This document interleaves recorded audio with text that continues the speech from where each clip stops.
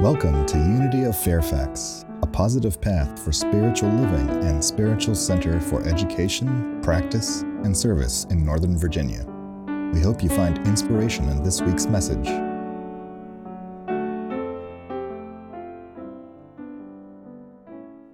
It's a very special day for a variety of different reasons. I want to invite Shay Maltzby, spiritual leader of Unity of Sussex County, to come forward. I've asked Shay to share a few comments. I have another special friend who doesn't know I'm going to call her up, but I'm looking right at her. Ministerial student Dinora Arias is a candidate for ordination through Unity Urban Ministerial School. Dinora, would you come forward, please? I heard a rumor last minute that Dinora would be with us, and I wanted you to get a chance to meet her. And I've never met you in person, just interviews. I've interviewed Dinora a number of times for her ministerial process. I can tell you both of these ladies, come here, you. Both of these ladies are credits to the Unity movement and are already making enormous contributions. I so appreciate Dinora has been a part of his Comunidad Hispana here at Unity of Fairfax from her home in New Jersey. And you have been active in Unity of Fairfax the last couple months, participating with us in our Sacred Service Council from your home in New Jersey. Anyone at home in New Jersey, you're welcome to be with us. My sister and brother-in-law are in New Jersey. Y'all come on down. But I just wanted us to give a shout out to the future leadership of the Unity movement. We are so blessed to have you here. And please don't leave after service right away. So let's give the ladies a round of applause.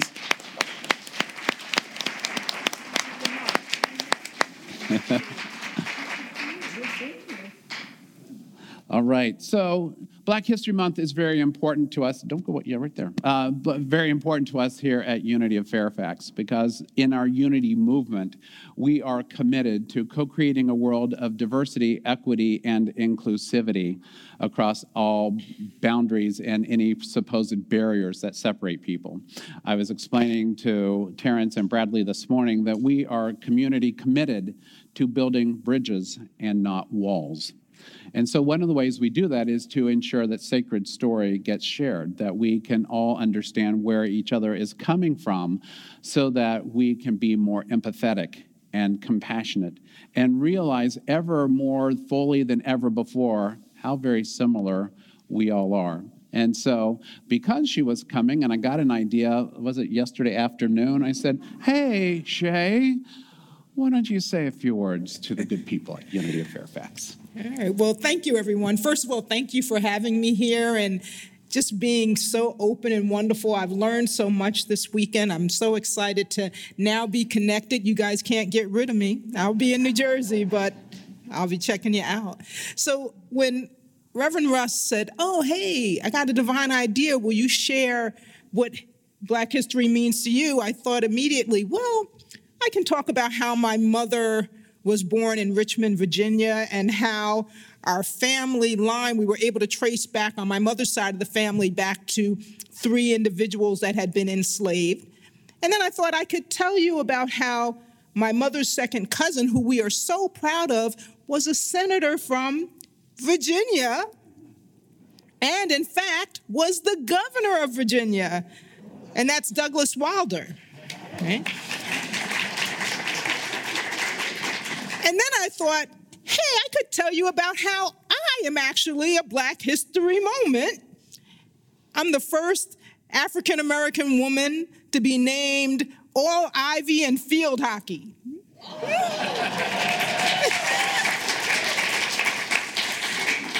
Yeah, we play field hockey. And then I thought, you know what? A lot of people in this room, I'm sure, are actually Black history moments, or history moments, the first in their families in some way, shape, or form. And I thought, you know what? I think what I really, though, want to share is how, as a Unity person in Unity, that I can look to the history of African Americans in this movement and how I can really be inspired by those individuals. And so one individual I want to talk about is Reverend Johnnie Colemon. Now, many of you may have heard of her, right? Yeah, give it up. And now what many of you probably have heard is how she basically was the person to help desegregate Unity Village. But there's so much more richness about Reverend Johnnie Colemon that, interestingly enough, is not known throughout many people who attend Unity Centers around the world and around the country. And some of that is that when she became a minister, when she got ordained in the 50s, she went to Chicago. She started a Unity Center of her own. And that center literally grew to be the largest Unity Center in the country and in the world. Literally. On Sundays, it was known that she would have more than 4,000, listen to that, 4,000 people attending Sunday services. That was even more than Eric Butterworth. Yeah, and Joel Osteen. She was known to have a magnificent, right? Magnificent prosperity consciousness. So, I know some people that were taught by her, and they said how she used to go to the bank in the early days. There wasn't that much in the bank. She didn't have that much in her pocketbook, but she would bring this huge pocketbook with her to the bank because it was an outward demonstration of abundance and prosperity. She wrote several books. Many of them were actually pamphlets, so they're difficult to find today. But two that you can find, one is Open Your Mind to Be Healed, and the other one is It Works If You Work It. And she used to talk about it works if you work it, and the it is principle, God principle. She used to also say, you are the thinker that thinks the thought that creates the thing. You are the thinker that thinks the thought that creates the thing. And she used to also say, how big is your God? I like that one. How big is your God? Meaning, how big is your consciousness? God is limitless. And can you step into that limitlessness? The other thing I just want to share about her is in the middle of Chicago, this massive abundance consciousness drew to her so that she could receive from a donor 32 acres of land. Come on now, 32 acres of land. Not only 32 acres of land, but in Chicago. Oh my goodness. And then they took that land and they made a campus so that there were multiple buildings so that they could support so many individuals. And then I just got one more thing to share. Not only was she a teacher, but she helped to create a lot of leaders around the country. Has anyone heard of Les Brown, a motivational speaker? He came out of her teachings. Della Reese came out of her teachings. Reverend Barbara King, who left the earth a couple years ago, who started a wonderful center down in Atlanta, came out of those teachings, and so many more. She supported Congressman Jesse Jackson. The church still stands. She actually became the president of what is now known as Unity Worldwide Ministries. So, again, when we usually talk about her, we talk about that desegregation, which is extremely important, but there's so much more to learn from her, so much more to emulate, and so much more so that we can step into being all of who we are. So that's what Black History Month means to me. Yeah, thank you.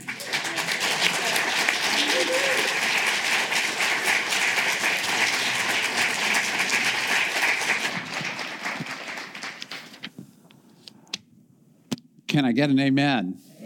All right. Thank you, Shay. Shay is slated to be licensed as a Unity minister next month. So we're very excited to observe her progress. And somebody please take her car keys. She's not leaving. Okay. So what do we do with this big God idea when multiple things happen at the same time. Do you ever have an experience in your life where a couple big things just kind of landed on the same day and you think, goodness gracious, how am I going to navigate this? What's going to get my biggest attention? Or how can I meld these things in a meaningful way that my life is empowered? That day for me is today, because a couple things are happening in the world today and this week that we really need to address from the platform. The first one, of course, is the Super Bowl. So that's tonight. I'm not saying that there is a favorite, but I will say that Silent Unity, our prayer ministry for the Unity movement, is based in Kansas City. Do with that information as you will. Second thing is Valentine's Day is on Tuesday. So I thought, well, okay, how do I meld these things together? And more importantly, what am I going to wear? So that's what I was struggling with this morning. So I looked in my closet and I saw a red football jersey. So I've got red for Valentine's Day, and Tampa Bay Buccaneers, who won the Super Bowl 2 years ago. I figured that's what I'm going to wear. That's my existential problem. I have found a solution. I have found a solution to that situation.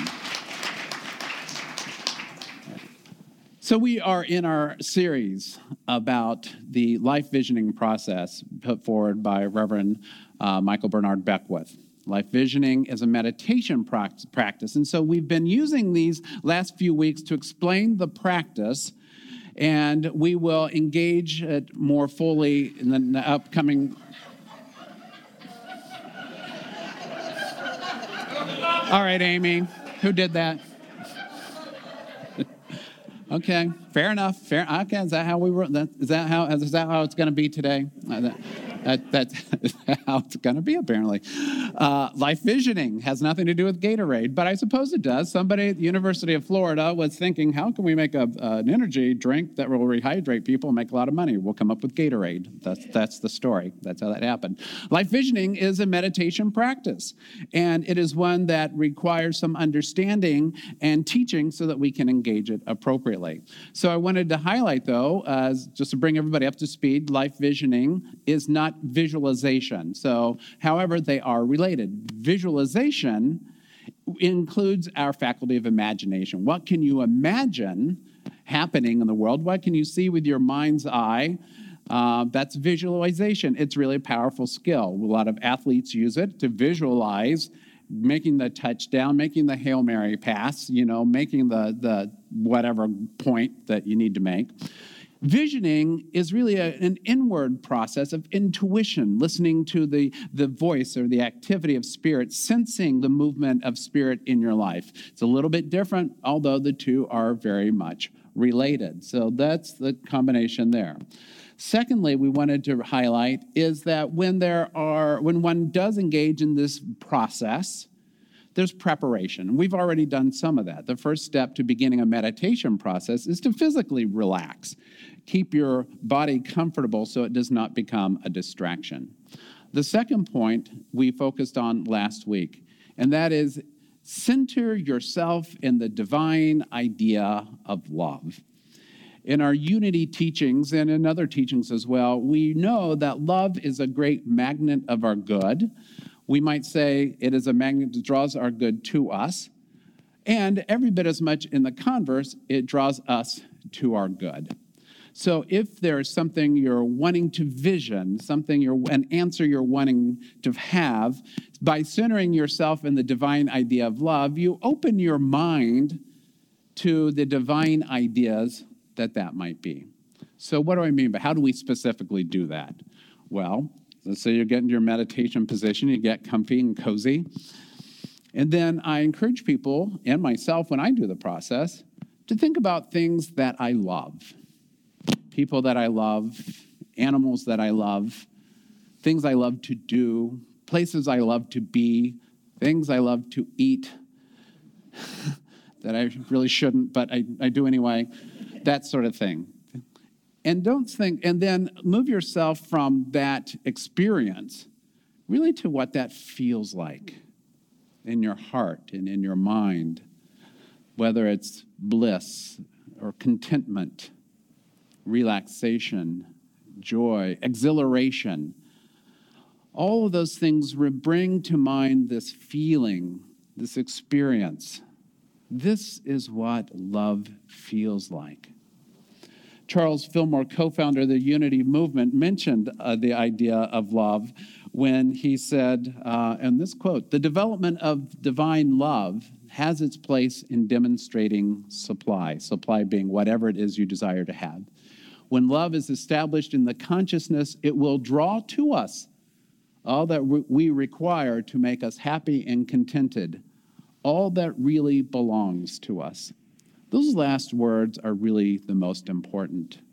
All that really belong to us. Because we might love some things, we might be able to visualize some things, but the things our soul needs for its evolution, the things that we need to be and have and do to be our best possible selves, that's where we want to put our attention. The things that really belong to us, the things that define us, the things that help us live out our purpose here on planet Earth as human beings. By centering ourselves in divine love, we open ourselves to intuiting, to knowing, to feeling, to becoming aware of ever more fully what are the things that are really ours to be and do and have, rather than just the things that would be nice, or I see that somebody else has, and I think, I want that. What's really mine to fulfill my calling in this world? So that's the preparation. Now let's get into the nitty-gritty. The actual steps of the process are here on the screen. I'm going to come to the other side because I always see people walk near the candle and think, don't fall, don't knock over the candle. So the first question, what is the highest vision for my life or a particular life area? What must I release to bring this vision into manifestation? What must I embrace or embody or become in order to live out this vision? What gifts, talents, qualities do I already possess that will help bring this into manifestation? The drop back and punt question is there anything else I need to know? And then gratitude. So we look at this as a spiritual exercise. Because as spiritual beings having a human experience, we want to find a way to embody a way of being that allows us to always stay connected with God as we understand God to be, the divine ideas, the divine principles that order the universe, and God as we don't understand God to be, that divine mystery out of which comes curiosity and delight and joy and new discovery. We want to stay open to our divine identity as spiritual beings. And yet there is another way that this is important for us. It is a psychological perspective. Some of us are familiar with Jungian psychology or the analytical psychology of Carl Jung, also known as depth psychology. And one of the great leaders of the American movement of analytical psychology, James Hollis, former director of the Jung Center of Washington, D.C., he's spoken here before, wrote in one of his books, "We need to periodically ask, what wants to come into the world through me? This is not an ego-driven, narcissistic question. It is a query which summons us to show up, to serve something larger than the familiar, the comfortable. Surely one of the most telling tests of our lives is whether we are living in such a way that is driven more by challenge than by comfort. One which asks more of us than we had planned to offer." You know, we often say around here, God doesn't care if you're comfortable. God cares if you're growing. Or we might say your soul or your psyche doesn't care if you're comfortable. It cares if you're growing. And what do we mean by growing? What we mean is if you are willing, ultimately, to experience the divine in absolutely every area of your life. It means ultimately, are you willing to find something praiseworthy and good in every situation of your life? Are you willing to love yourself more fully and completely today than you ever have in any moment of time in your life? And are you willing to love one another more fully and completely? And then back that up with action.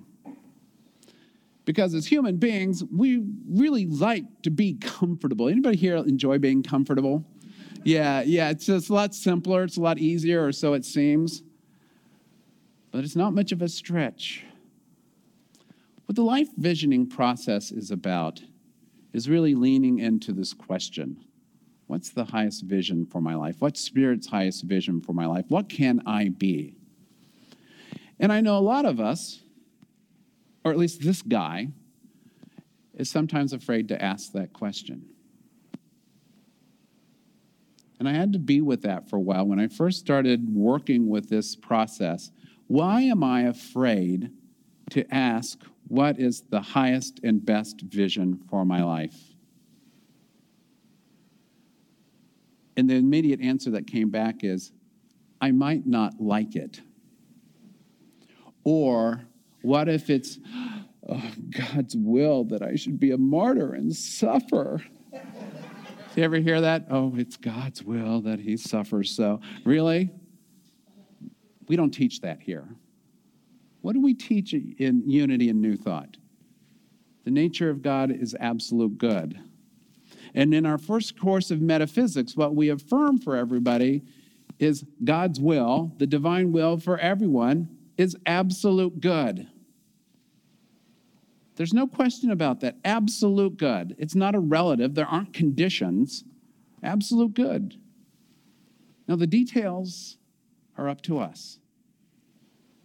And some of those details mean how willing are we to step into our greatness? How willing are we to step into our bigness? How willing are we to not be comfortable in the process of attaining a greater good? That's the work. There is this attachment to the couch of life. You know, it's like couch potatoes. It's comfy on the couch. My dog likes the couch. She doesn't like being reminded that's not really her place. We as human beings want to be comfortable. So to break the addiction to comfort is how we will lean into our greatness. And what I needed to look at, and what some of you may need to look at as well, is the question of how much am I afraid of my highest good?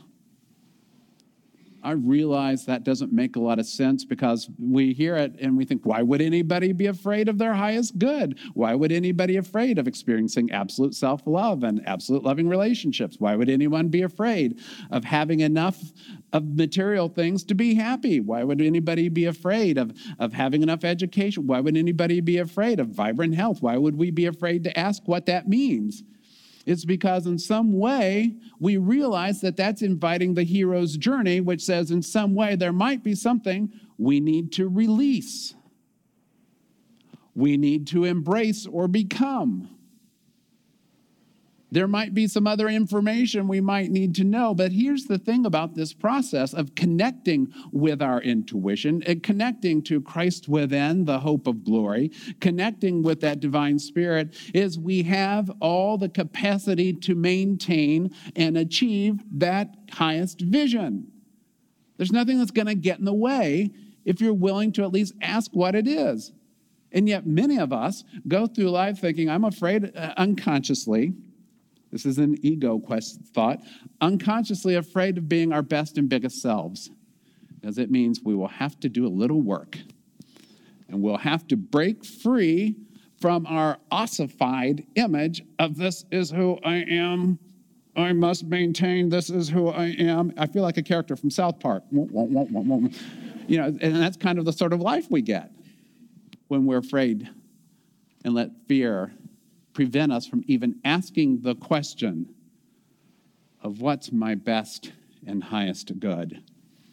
Because we may need to be different. We may need to stretch. We may need to grow. But what's the promise on the other side?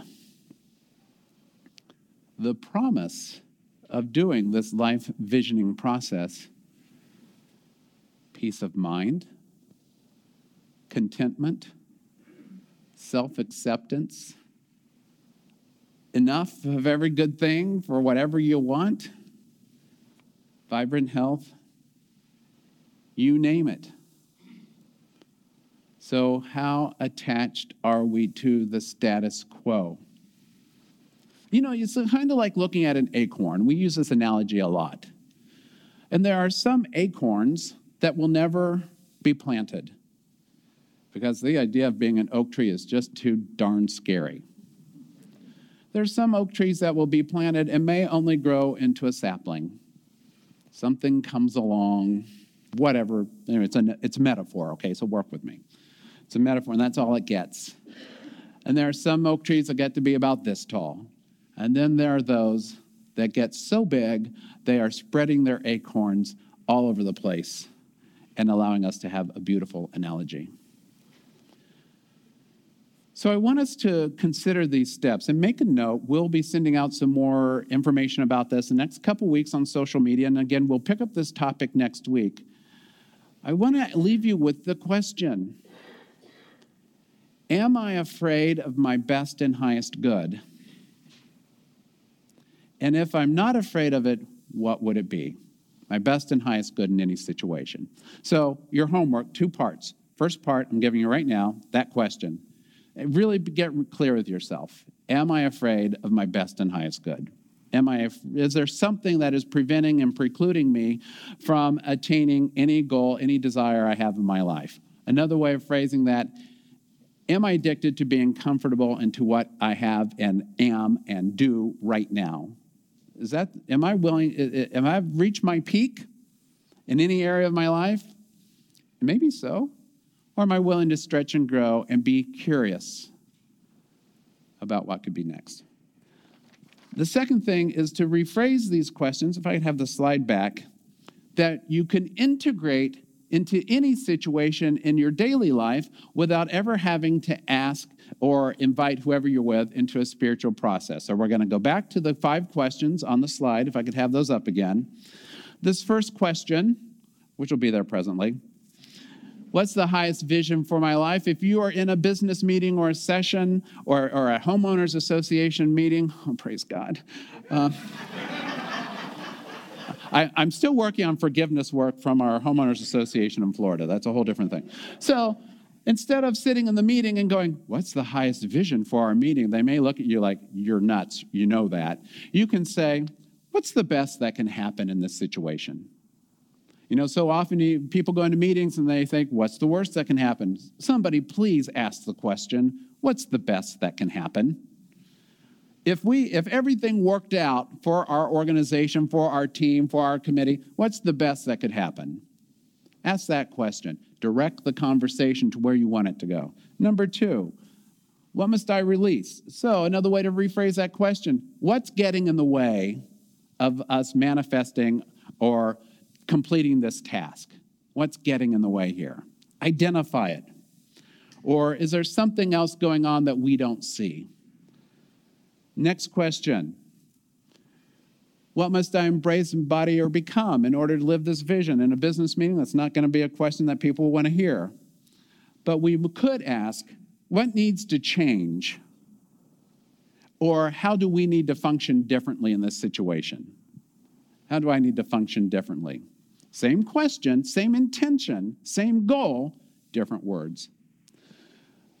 What do we already have?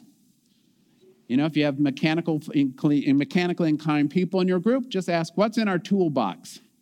What do we have that can work in this situation that we haven't started using yet? Number 5, yeah, we can keep that one. Something's got to stay in there.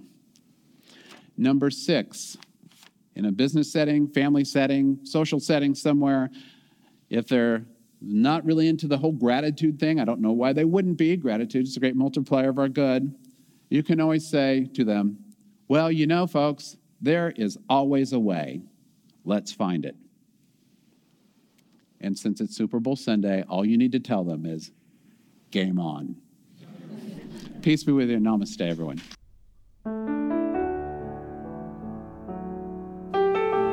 Thank you for tuning into Unity of Fairfax podcast. You're welcome to join us live in Oakton, Virginia, every Sunday at 9 and 11 a.m., or view our live stream services from our website at unityoffairfax.org. We appreciate our donations to support this podcast to make our message of positive, practical spirituality more accessible to all. See you next time.